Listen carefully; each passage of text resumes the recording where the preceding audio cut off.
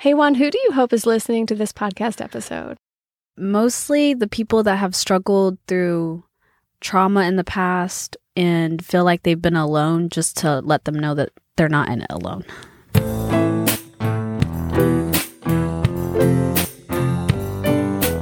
Welcome to the Tyler Loop's Out of the Loop podcast. I'm your host, Jane Neal. And it probably made you afraid of dogs.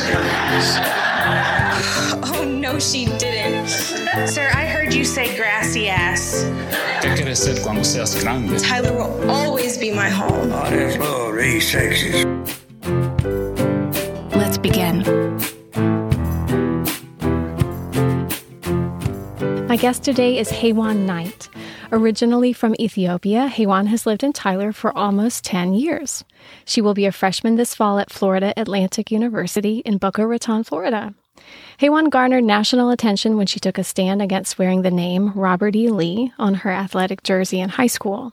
She likes to eat at Fresh by Brookshire's. Haywan, welcome to Out of the Loop podcast. Thank you. Let's take a listen to your story, told in Season 3 of Out of the Loop in July of 2020. Listeners, please be advised this story contains a scene of gun violence. Hello, my name's Haywan Knight. It was my 8th grade year, Hubbard Middle School, 2017. My first time to be at a public school after being at Good Shepherd for 2 years. The night before, I tried on my clothes, feeling excited, and then hung it back up. That morning, I arrived at school early in the morning to find my classes. But a few days in, something was not right. Something didn't add up. I still hadn't found a group to sit with yet. There were the theater kids, choir kids, track and cross-country kids. The Hubbard Middle School was pretty segregated between blacks, browns, and white kids. I was invited to sit with a couple of these groups. One group was all black girls, either in track or volleyball. The white girls were either in basketball or volleyball. At times, they would ask me, "Why aren't you sitting with us today?" So I felt like I had to choose sides. Later, more explicit comments were made. "You act so white. Your backpack is so white." The white girls weren't as direct with their words. My hair wasn't straight like theirs. I had different colored skin. Like most 8th graders, I was very self-conscious. I didn't fit in. Normal, right? Everybody feels that way in middle school. But what you need to know is my feeling of differentness is tenfold because of how I came to live in Tyler, Texas. I was born in a brick house in a small village named Chillicothe, Ethiopia. I had 3 brothers and countless cousins. Until the age of 6, I was my mom's assistant at her general store that she had owned. I remember her selling green bar soaps, lollipops, plastics, shoes, cookies, and orange Fanta.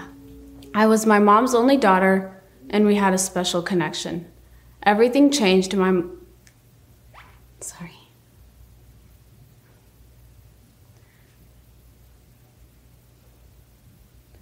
Everything changed the day my mom was killed by my dad.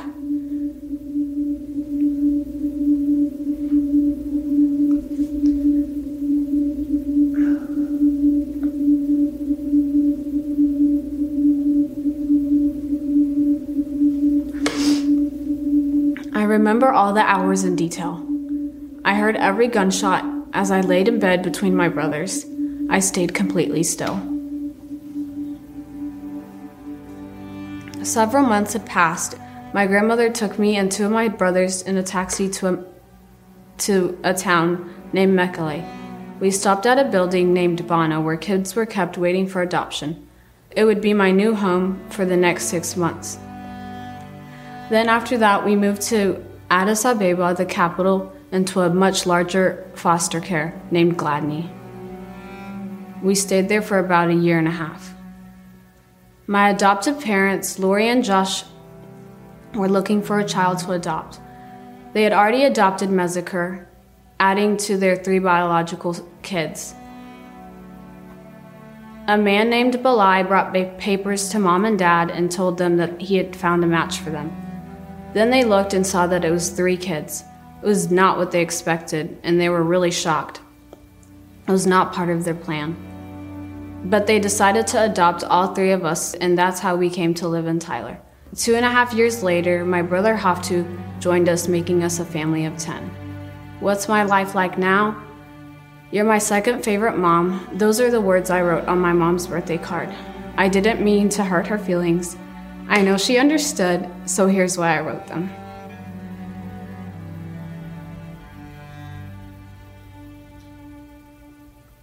I miss my real mom.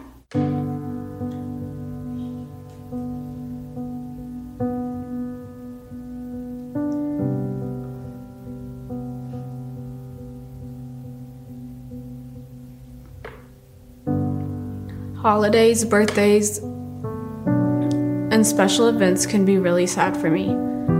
The night before my birthday can be a sleepless one. I wish she could be here with me. It's okay to miss your parents. It's okay to talk about it. It's okay not to be cheery all the time. No matter how great the day is, it could be better. Because I look different, people ask questions. What are you? What are you mixed with? What brought you to America? Aren't you lucky you got to come to America? I know their questions are mostly innocent and curious, but why do they need to know that? What difference would it make in how they treat or perceive me? I think twice now before I ask those same questions to other people. This story is for anyone who's gone through adoption, who's lost a loved one, had their lives turned upside down. My 8th grade year caused me pain, but for some, being black or brown cost them their life. I am telling you this story 1 month after the death of George Floyd. I have joined protests speaking out against my high school, Robert E. Lee, and refusing to wear that name on my athletic jersey. My skin and hair are a tiny part of who I am. My life, what happened to me, who I've loved, and who has loved me, those belong to me, and tonight I'm sharing it with you.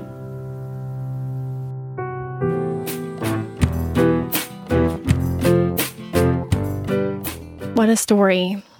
There's a beautiful scene in your story, Haywan, where you recall the items in your mom's shop. I feel like I can visualize it. The soap, the flip-flops, the orange Fanta, and lollipops. Tell us what other memories you have from early childhood in Chellicott, Ethiopia. Like the streets of Ethiopia, basically, with so many kids everywhere. You could see poorer areas, richer areas, and then most of the other memories that I have is just like traditional or cultural holidays where everybody gets together, like the whole village comes together, cooks and eats and dances, and yeah, that's about all that I can remember. Your story touches on a time you and your siblings were in foster homes for about 2 years before you were adopted. Your siblings are such a large part of your story. I get the impression there's a bond you share because you've experienced things together that no one around you has. So what's your relation like with your siblings now? Mostly, we're all very close, but Ty, my youngest brother, has recently moved to Shreveport, which kind of makes keeping a relationship a little bit harder, but me, Nick, and Haftu are pretty tight. Like, we talk all the time, we try to see each other as much as possible, and if one of us is struggling, that's who we go to. I feel like there's a closer bond between us because of the trauma that we've gone through together, to the point where if I'm having a problem, the first person I go to is really Nick, and he kind of just tells me everything and makes me feel better. But most of all of us kind of just rely on each other. Not to say that we don't go to other family members. If Nick came up to me and started crying, I can tell what he's crying about. If he's crying about the trauma from the past, I don't tell him anything. I just hug him, be there for him, and that's what he does for me. I try to talk about it. Since going to school, people ask me, oh my gosh, where are you from? And blah, blah, blah. And it comes up in conversations, and I'm like, oh, I'm from Texas, but I lived in Ethiopia for 9 years. I mean, about 9 years. And so people are like, what brought you to America? And so the story kind of comes up, and it comes up into the conversation. And used to, I would have, like I said in the story, there's like a hesitation of, do I tell this person? Or why do they need to know this? Why are they asking me this? Why is it their business? Yeah. But now I am a little bit more open to telling people because I think it's, like I said before, I think it helps me deal with the trauma. Like talking about it more makes me feel like I'm working through it. Yeah. And not forgetting what I've been through because I think it's important to remember. You were very honest with everyone when you told us you miss your real mom, someone who can't be replaced, no matter how much your adoptive family loves and supports you. You mentioned how hard certain dates are, especially birthdays and holidays. How has that changed since you talked about it a couple of years ago? And how do you now honor those feelings of grief when they come up? Most holidays, I feel like I try to keep in mind the fact that she would have wanted me to do this. She would have wanted me to do that. And I wake up, I think about her, obviously. And then I just take a minute to myself and then I walk out the door and I'm like my usual self. I go through those days, have as much fun as possible and as much, I try to involve myself as much as possible, try to engage to people the morning of, and then right before I go to bed, I think about her and then I just process everything. And I don't cry or anything. I just take a minute to just think, which is good. And sometimes I'll write stuff down in my journal, but that's about it. What do you wish your Born in America friends and peers knew or understood that they just haven't? There's a lot of stereotypes when it comes to being like coming from Africa. All the stereotypes about Africa, not having enough water or food or a house. And I feel like people need to just do a little bit more research on each country and just really dive deep into what actually is there. And because I feel like the stereotypes really, if you think about it, it can be very hurtful because you're just like, why are you trying to just assume instead of just picking up your phone and just looking it up? Or why are you asking that to a person that you don't know their full story?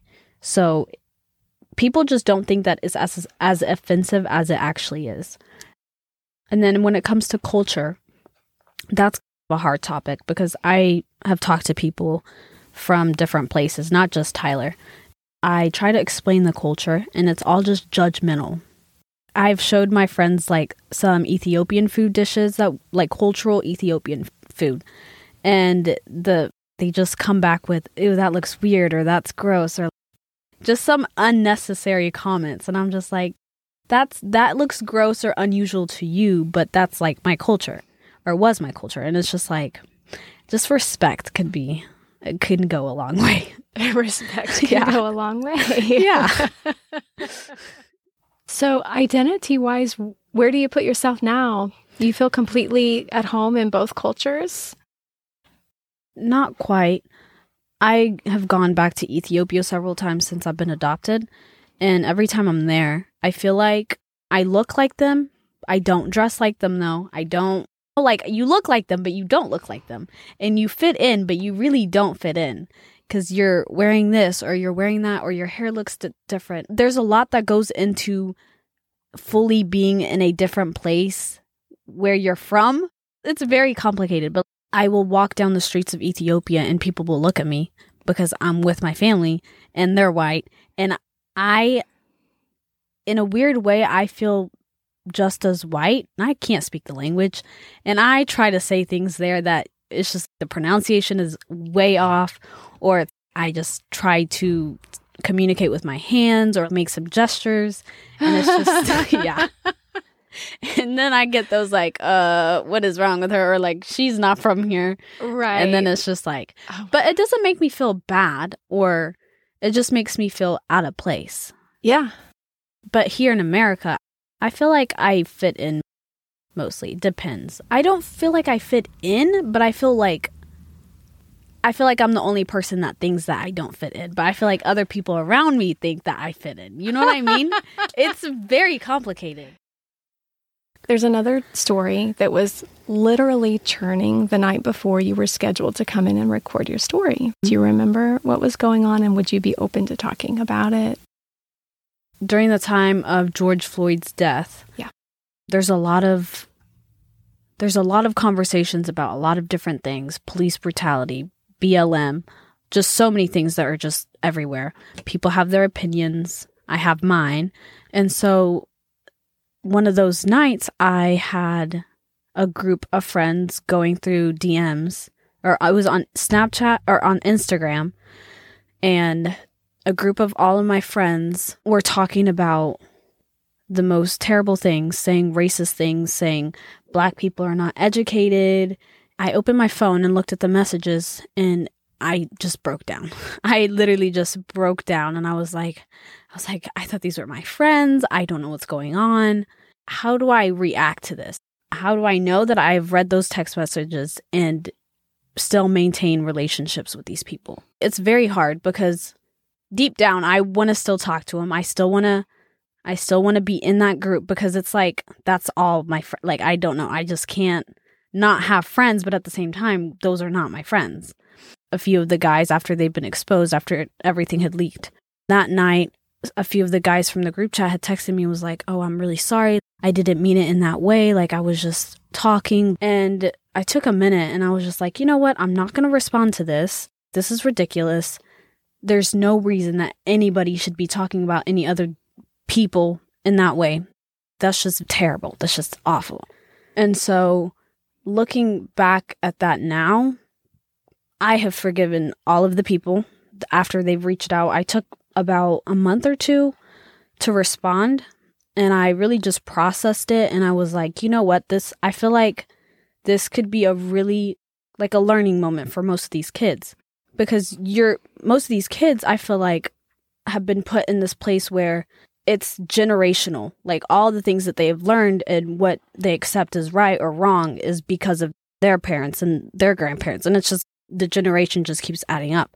And I feel like I could be part of something that I could be part of a change, like giving them a different look of what their words have, how their words can affect other people. And so I forgave them, and I was like, I really hope that you can really learn from what you did. It puts some weight on me when I just don't forgive people because I'm just that type of person. So I forgave them and slowly started to become friends with them again. And I feel a little bit of guilt for being friends with them. I really do. But I've come to terms of just accepting where everything is and how everything turned out. I feel like you really have to have compassion for people. They don't know better. They know better, but you could help them look at a different perspective. Yeah. Yeah. That's such a tough spot to be in. It really is. And I was just like, the only thing I can really do is give myself time to think about what I want to do. And then after that, kind of plan out on how my next steps are going to look like. Yeah. It was a very adult lesson to learn. Yeah, it really is. Did not think I was going to be experiencing that before college, but at least we got it out of the way. Well, and it may be the first of a few times like that. Yeah, and I've come to terms with it. Like, I've kind of accepted the fact that might happen again. Yeah. And it's just, there's nothing I can do about it other than react in the best way that I can. Is there anything else important that hasn't come up yet that you want to address? Okay, so I think it was 2 years ago that I found out that my birth dad got out of prison. And my mom was telling me about it, and she was like, oh yeah, like your family needed money. And so my grandmother had signed the papers to let him out. And that was just a really hard time for me because it was like, I never want to go there again, obviously, because I just don't feel safe. I feel like he might just pop out of nowhere, like just in the streets. But at the same time, I want to go back just maybe because I might see him again. Yeah. I want two things, but I can't make up my mind on what I want because I don't want to see him ever again, obviously, because that's just too much for me. But at the same time, I want to see him just to scream or like, I don't know. I can't even explain why, but deep down, I feel like I want to because it might help me just, I don't know, I don't know in what way, but in some way I feel like it might help. What was it like telling your story and seeing that aired and getting comments back? It was really nice. It really helped me work through my story, like work through what I've gone in the past, because it's so hard to talk about things that you've gone through. But the more you talk about it, the more people know your background, the less people ask, and the more the less conversation that comes up, because they've already read your story. And it's like really nice because I don't have to try to explain myself or break down in the middle of a conversation. And it's just, it really has helped me because they already know. It's a lot better for me because I don't have to keep talking about it or go into full detail because it's all written down. At school, I met this really, really cool girl and we connected so fast. It was insane. We're like the same people and like our interests are the same. Everything is just, she's amazing. And she started talking to me about my background and stuff like that. We had started talking about a little bit deeper family issues of hers and mine. So we just started talking about not just service level conversation. And I told her about my interview when I got back. And I was like, yeah, I have an interview. And she was like, what is it? What is the interview for? And I was like, oh, I did a storytelling for, it's only a Tyler thing, but I did a story a few years ago and I'm getting interviewed for it. And then she was like, oh my gosh, that's amazing. What was the story about? And I was like, oh. And so I just sent her the link and I was like, gets everything out of the way because I don't have to talk about it. And it's just, she read it and then responded back. And I was like, it was so nice. Oh, great. Yeah. Hey, Juan, your story is very special to me. And Thank it's so you. important. I honestly would not have done this without you. So thank you. You're very welcome. You're very welcome. And you brought it. So it's a joy to be back with you. Thanks for sharing with us. Of course.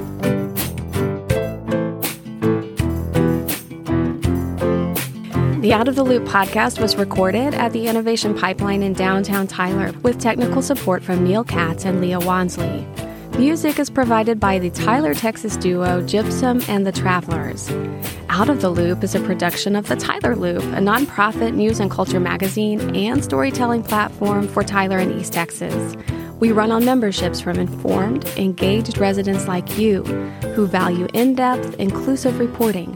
Check us out at thetylerloop.com.